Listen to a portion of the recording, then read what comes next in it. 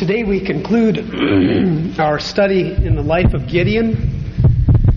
Today we are not going to continue in the way we have for the previous 4 messages to look at it from the perspective of Gideon, but instead to look at it from our day and our age. So if you have a Bible, I would encourage you to turn with me and read along as I read aloud from God's Word. Judges chapter 8. Judges chapter 8, as we read about this powerful judge in the history of the people of Israel. You have to realize that this is sort of at the tail end of the story that people are familiar with. The story has gone up to this point that Gideon was called by the Lord to defeat the Midianites and the eastern people who were their allies. And the part where God cut his number of fighting men from 32,000 down to 300 just occurred. And they went out and they surrounded the Midianite camp, and they blew their trumpets and they broke their pitchers and they shone their torches, and the Midianite and their allies were routed at that point. Now this is the part that continues on from there. There's some very interesting parts in this passage, Judges chapter 8. Many things that would seem quite shocking to us in our day and age. But it's beneficial for us to look at God's Word and to realize that God is the one who instructs His people. And we need to learn from His instruction to people in the past, even as we follow His instructions for us today. Now the Ephraimites asked Gideon, "Why have you treated us like this? Why didn't you call us when you went to fight Midian?" And they criticized him sharply. But he answered them, "What have I accomplished compared to you? Aren't the gleanings of Ephraim's grapes better than the full grape harvest of Abiezer," which is where Gideon lived with his family? "God gave Oreb and Zeb, the Midianite leaders, into your hands. What was I able to do compared to you?" At this, their resentment against him subsided. Gideon and his 300 men, exhausted yet keeping up the pursuit, came to the Jordan and crossed it. He said to the men of Succoth, "Give my troops some bread, they are worn out, and I am still pursuing Zebah and Zalmunna, the kings of Midian." But the officials of Succoth said to him, "Do you already have the hands of Zebah and Zalmunna in your possession? Why should we give bread to your troops?" Then Gideon replied, "Just for that. When the Lord has given Zebah and Zalmunna into my hand, I will tear your flesh with desert thorns and briars." From there he went up to Peniel and made the same request to them, but they answered as the men of Succoth had. So he said to the men of Peniel, "When I return in triumph, I will tear down this tower."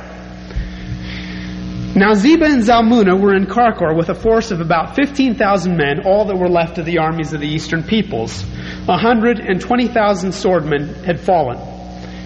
Now Zebah and Zalmunna, Gideon went up by the route of the nomads east of Nobah and Jogbehah and fell upon the unsuspecting army. Zebah and Zalmunna, the 2 kings of Midian, fled, but he pursued them and captured them, routing their entire army. Gideon, son of Joash, then returned from the battle by the pass of Heres. He caught a young man of Succoth and questioned him. And the young man wrote down for him the names of the 77 officials of Succoth, the elders of the town. Then Gideon came and said to the men of Succoth, "Here are Zebah and Zalmunna, about whom you taunted me by saying, 'Do you already have the hands of Zebah and Zalmunna in your possession? Why should we give bread to your exhausted men?'" He took the elders of the town and taught the men of Succoth a lesson by punishing them with desert thorns and briars. He also pulled down the tower of Peniel and killed the men of the town. Then he asked Zebah and Zalmunna, "What kind of men did you kill at Tabor?" "Men like you," they answered, "each one with the bearing of a prince." Gideon replied, "Those were my brothers, the sons of my own mother. As surely as the Lord lives, if you had spared their lives, I would not kill you." Turning to Jether, his oldest son, he said, "Kill them." But Jether did not draw his sword because he was only a boy and was afraid. Zebah and Zalmunna said, "Come, do it yourself. As is the man, so is his strength." So Gideon stepped forward and killed them, and took the ornaments off their camels' necks. The Israelites said to Gideon, "Rule over us, you, your son, and your grandson, because you have saved us out of the hand of Midian." But Gideon told them, "I will not rule over you, nor will my son rule over you. The Lord will rule over you."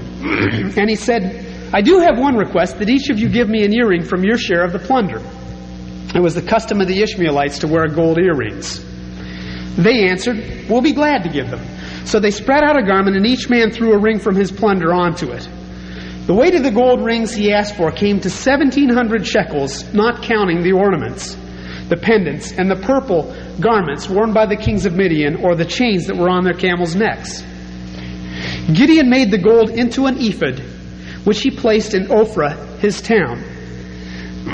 All Israel prostituted themselves by worshiping it there, and it became a snare to Gideon and to his family.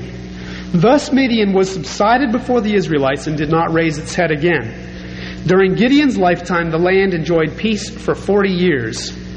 Jerubbaal, son of Joash, another name, of course, for Gideon, went back home to live. He had 70 sons of his own, for he had many wives. His concubine, who lived in Shechem, also bore him a son, whom he named Abimelech. Gideon, son of Joash, died at a good old age and was buried in the tomb of his father Joash in Ophrah of the Abiezrites. Let us pray. Dear Lord, as we come to your word, oftentimes as a result of the distance in time and the difference in cultures, it is difficult to understand your message for us. And I pray that as we look at your word together this morning, that you would draw lessons clearly to each one of us. That your word would continue to work with power in our lives and in our hearts. And I pray, Lord, that my words would be faithful to your word, because your word is holy and righteous. In Jesus' name, amen.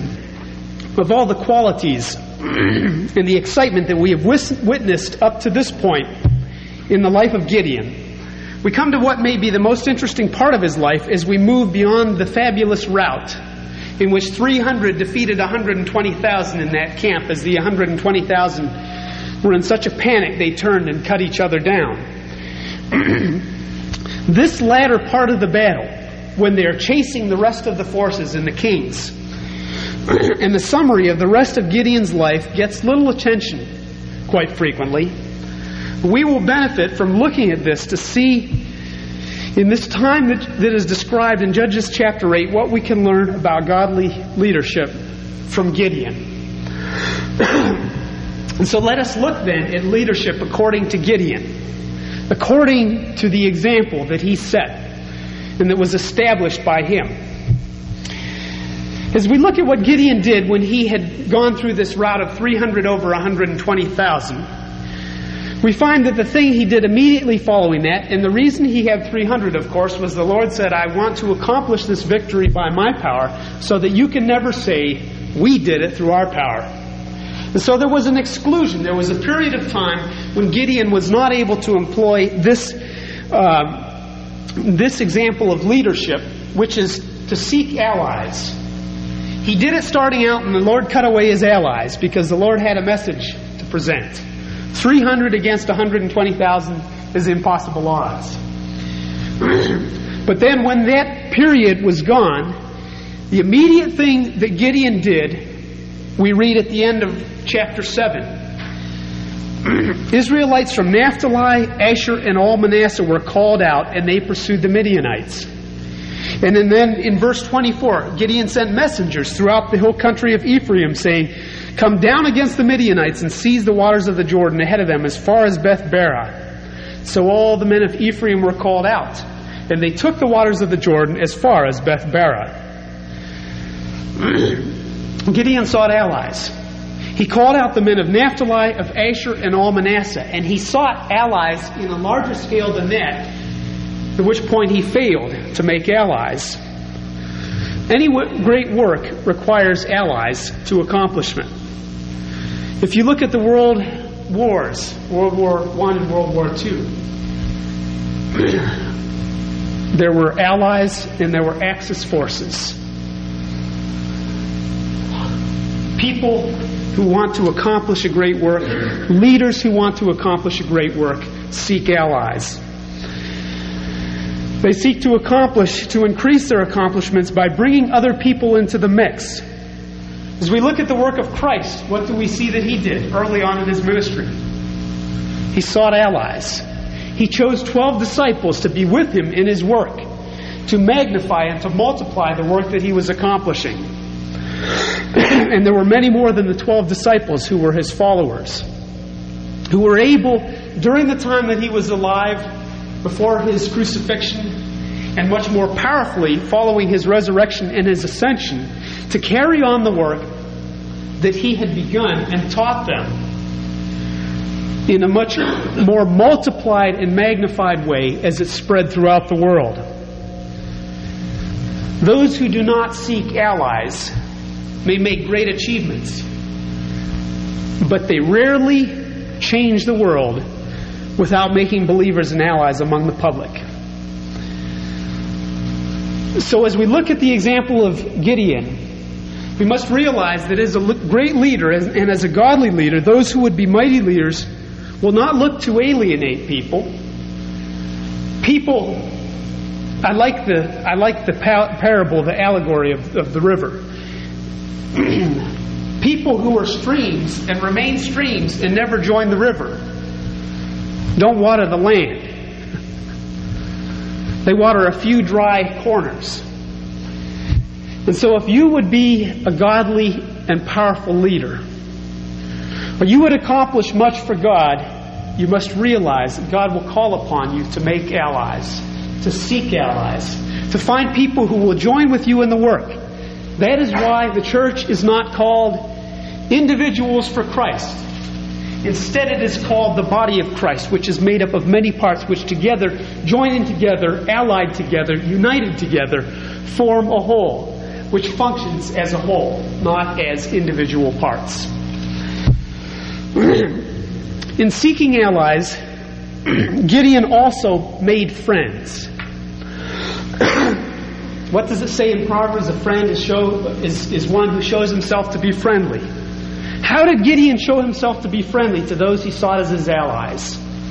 We find this demonstrated so vividly in the beginning of chapter 8. Gideon demonstrated humility, making peace in order to encourage unity. Now the Ephraimites said to Gideon, and what they had done is they had captured 2 of the Midianite princes at the end of chapter 7. They captured 2 of the princes, and then they got together with Gideon after he'd called them out, and they'd done a little bit of their work and had great results. And they said, "What is this? You went to war and you didn't let us know. I can't believe it." They said, "Why have you treated us like this? Why didn't you call us when you went to fight Midian?" And they criticized him sharply. This is a test of a leader. Is a leader in seeking to make allies willing to make friends? Is a leader in seeking to make allies willing to demonstrate humility and to make peace something that he or she strives for? A godly leader will use humility to make allies into friends so that there might be peace and a working towards one goal as a group. So what did Gideon say? Did he say, "Well, who asked you anyway?" I mean, that would sound like a natural response, right? They criticized him sharply. He's on edge. He's been running and running and running, trying to chase 15,000 with 300 men, and you notice the odds still continue to be 300 against, which means what? It means that in that rout of 120,000, there wasn't one of his men who was killed. Pretty amazing. Pretty amazing. But Gideon, exhausted, God was the one who had cut him down to 300 and prevented him from scouring the countrysides and saying, "Come one, come all, join us. We're going to have a battle and we need all the help we can get." He didn't even come up with an answer that jumps to the front of most critical minds, which might be, "Well, I figured if I asked you, you wouldn't be interested in coming anyway, so there." No, what did he say?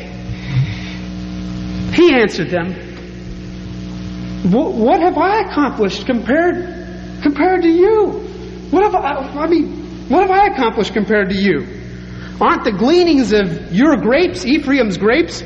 Better than the full grape harvest of my hometown, Abiezer? After all, God gave Oreb and Zeb, the Midianite leaders, into your hands. What was I able to do compared to you? At this, their resentment against him subsided. When people are willing to be humble and to seek to make peace, not peace at any cost, but peace at the cost of personal pride. That's what Gideon made peace at, the cost of personal pride. When people are willing to do this, they will find that in most cases, those whom they're seeking to make peace with respond in the exact same way the Ephraimites did. The resentments will subside. Things will die down. Things will quiet down. There's no reason for anger, for upset, when the flames are not fanned on one side. Many people just simply do not have the ability to put their egos aside in order to promote unity and teamwork. You and I must ask ourselves, in seeking allies, in making allies, do we have what I guess you could call the guts to be humble, not to insist that all the praise goes to us? Now, if you read that and think about Gideon's comments, well, what have I accomplished compared to you? Well, look at Scripture. Whose name is in Scripture? Gideon's, right? Who are those Ephraimites? Who knows? Just a bunch of Ephraimites, right? The unnamed Ephraimites. But then there was Gideon, who with 300 men defeated 120,000 through the power of God, plus 15,000 more as we see. Gideon was not interested in taking the glory. He was interested in making allies, in uniting the people of Israel. My father used to speak of big men and little men. Now, if you've had someone in your family, or if you tended to use those descriptive terms yourself, he also used to speak of people being divided into birds, horses, and puddings, but we won't get into that division. Think about that for a second. Okay. You don't want to. But he used to talk about big people and little people. He was not speaking of their size in physical terms. My father was generally about my size, average. But he was speaking of this quality of humility and the ability to befriend and to soothe angry people was a large measure of what he was talking about when he differentiated between the big people in the world and little people in the world. To him, the little people of the world held grudges, and when they were wronged, they spent the rest of their time looking for ways to get even. While the big people looked for opportunities to go biblically the second mile, when asked to go 1 mile, willingness to go an extra mile voluntarily. Opportunities to swallow their pride. People who took the opportunities to swallow their pride and to make peace instead of promoting rivalries and tensions and awkwardness. That's been a distinction which is a biblical distinction, I think, but it's been a distinction that has been helpful to me, more helpful than the puddings and the birds and the horses. That's facial makeup. If you hear. Okay. Big people and little people. Sorry. It's helpful to think of people in terms of that because it helps you to understand what is important in life. Do you want to be considered a little person, or do you want to be a big person? Gideon was a man who understood that unity was more important than praise for himself. What else did he do? Although Gideon made peace with humility, with those who could be his allies and friends, nevertheless he was also busy doing something else. He was busy marking out the enemies. He was busy marking out the enemies. He asked more people than were willing to be his allies, didn't he? The men of Succoth and Peniel. Will you ally yourself with me? Just in a very small way. Will you give us food? We're dying of exhaustion and hunger. Please feed us. in the Mount Succoth and Peniel said, "Oh, forget it. You haven't won yet. You haven't brought back the severed hands of Zeba and Zalmunna to prove to us that you accomplished what you're pretending to accomplish. And who knows, but they might defeat you, and then we'd suffer for it." We have examples throughout Scripture, Old Testament and New Testament, of godly leaders marking out enemies. Can you think of people who marked out their enemies? David. King David. When he was in his last days and he had just had Solomon anointed as king, he said to Solomon, his final words, among his final words were praising friends and marking enemies. He said to Solomon, "You take care of Joab." Now you remember that actually what happened was there were two chiefs of the army of Israel who came to David at various times in history. And they sought to be united with him. And what happened was Joab stabbed both men and killed them in cold blood for various reasons. Jealousy, of course, being part of the reason. David said to Solomon, "Now you yourself know what Joab, son of Zeruiah, did to me." 1 Kings chapter 2. What he did to the two commanders of Israel's armies, Abner, son of Ner, and Amasa, son of Jether. He killed them, shedding their blood in peacetime as if in battle, and with that blood stained the belt round his waist and the sandals on his feet. Deal with him according to your wisdom, but do not let his gray head go down to the grave in peace. And then he went on to say, "Keep watch over Barzillai's children because they have blessed me. You bless them as well." And then he went on to mark enemies again. Verse 8, "And remember, you have with you Shimei, son of Gera, the Benjamite from Bahurim, who called down bitter curses on me."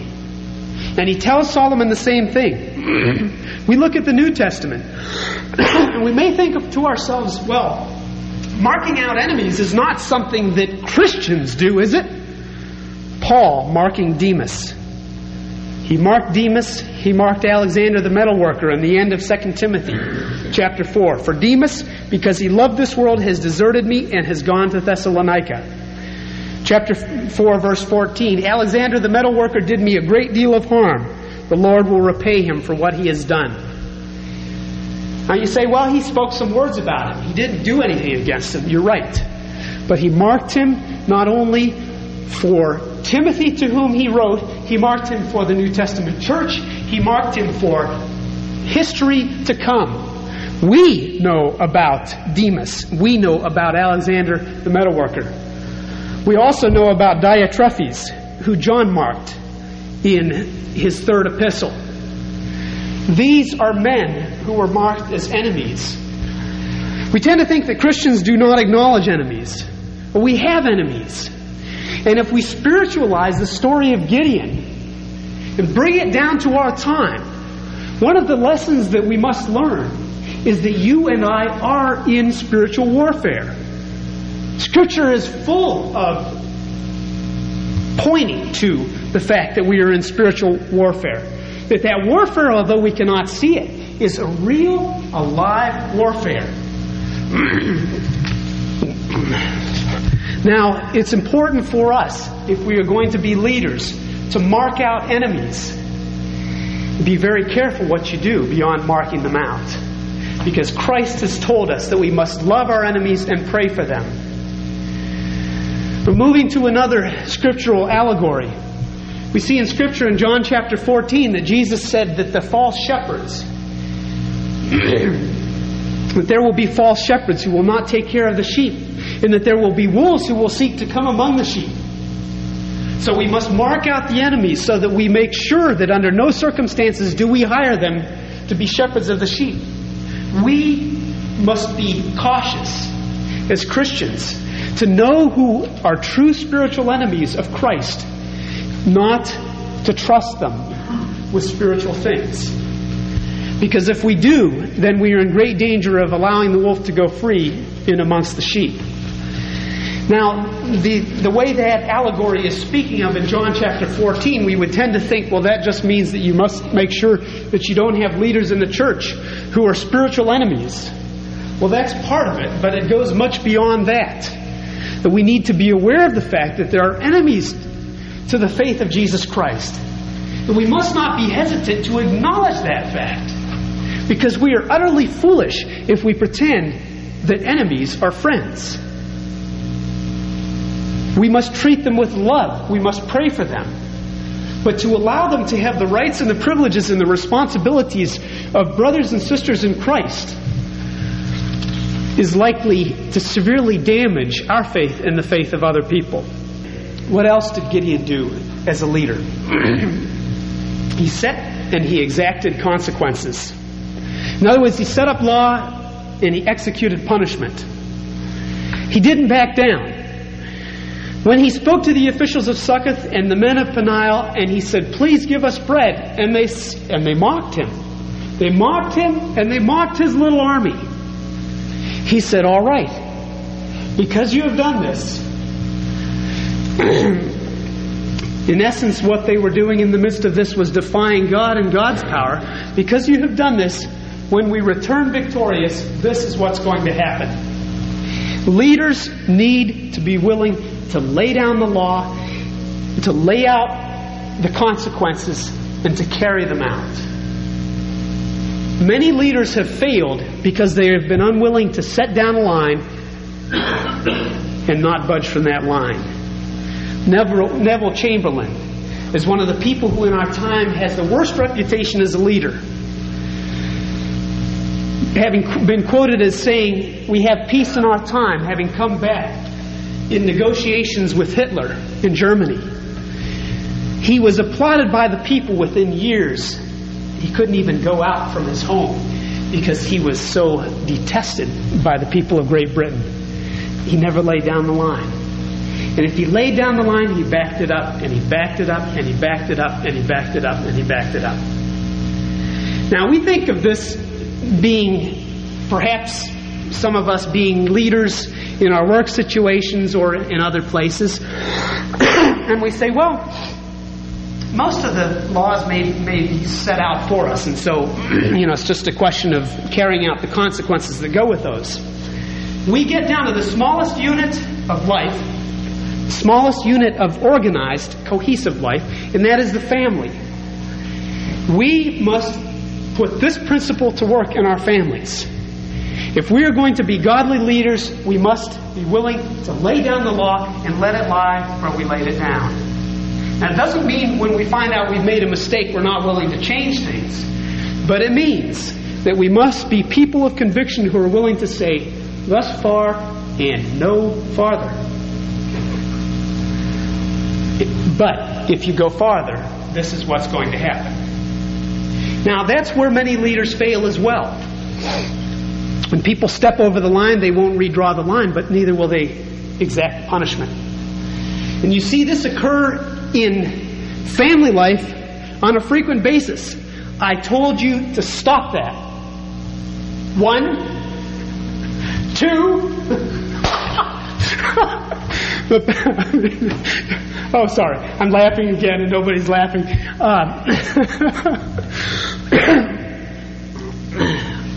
When you see that kind of thing happen, sometimes it's helpful. It's not that it's improper in any circumstance.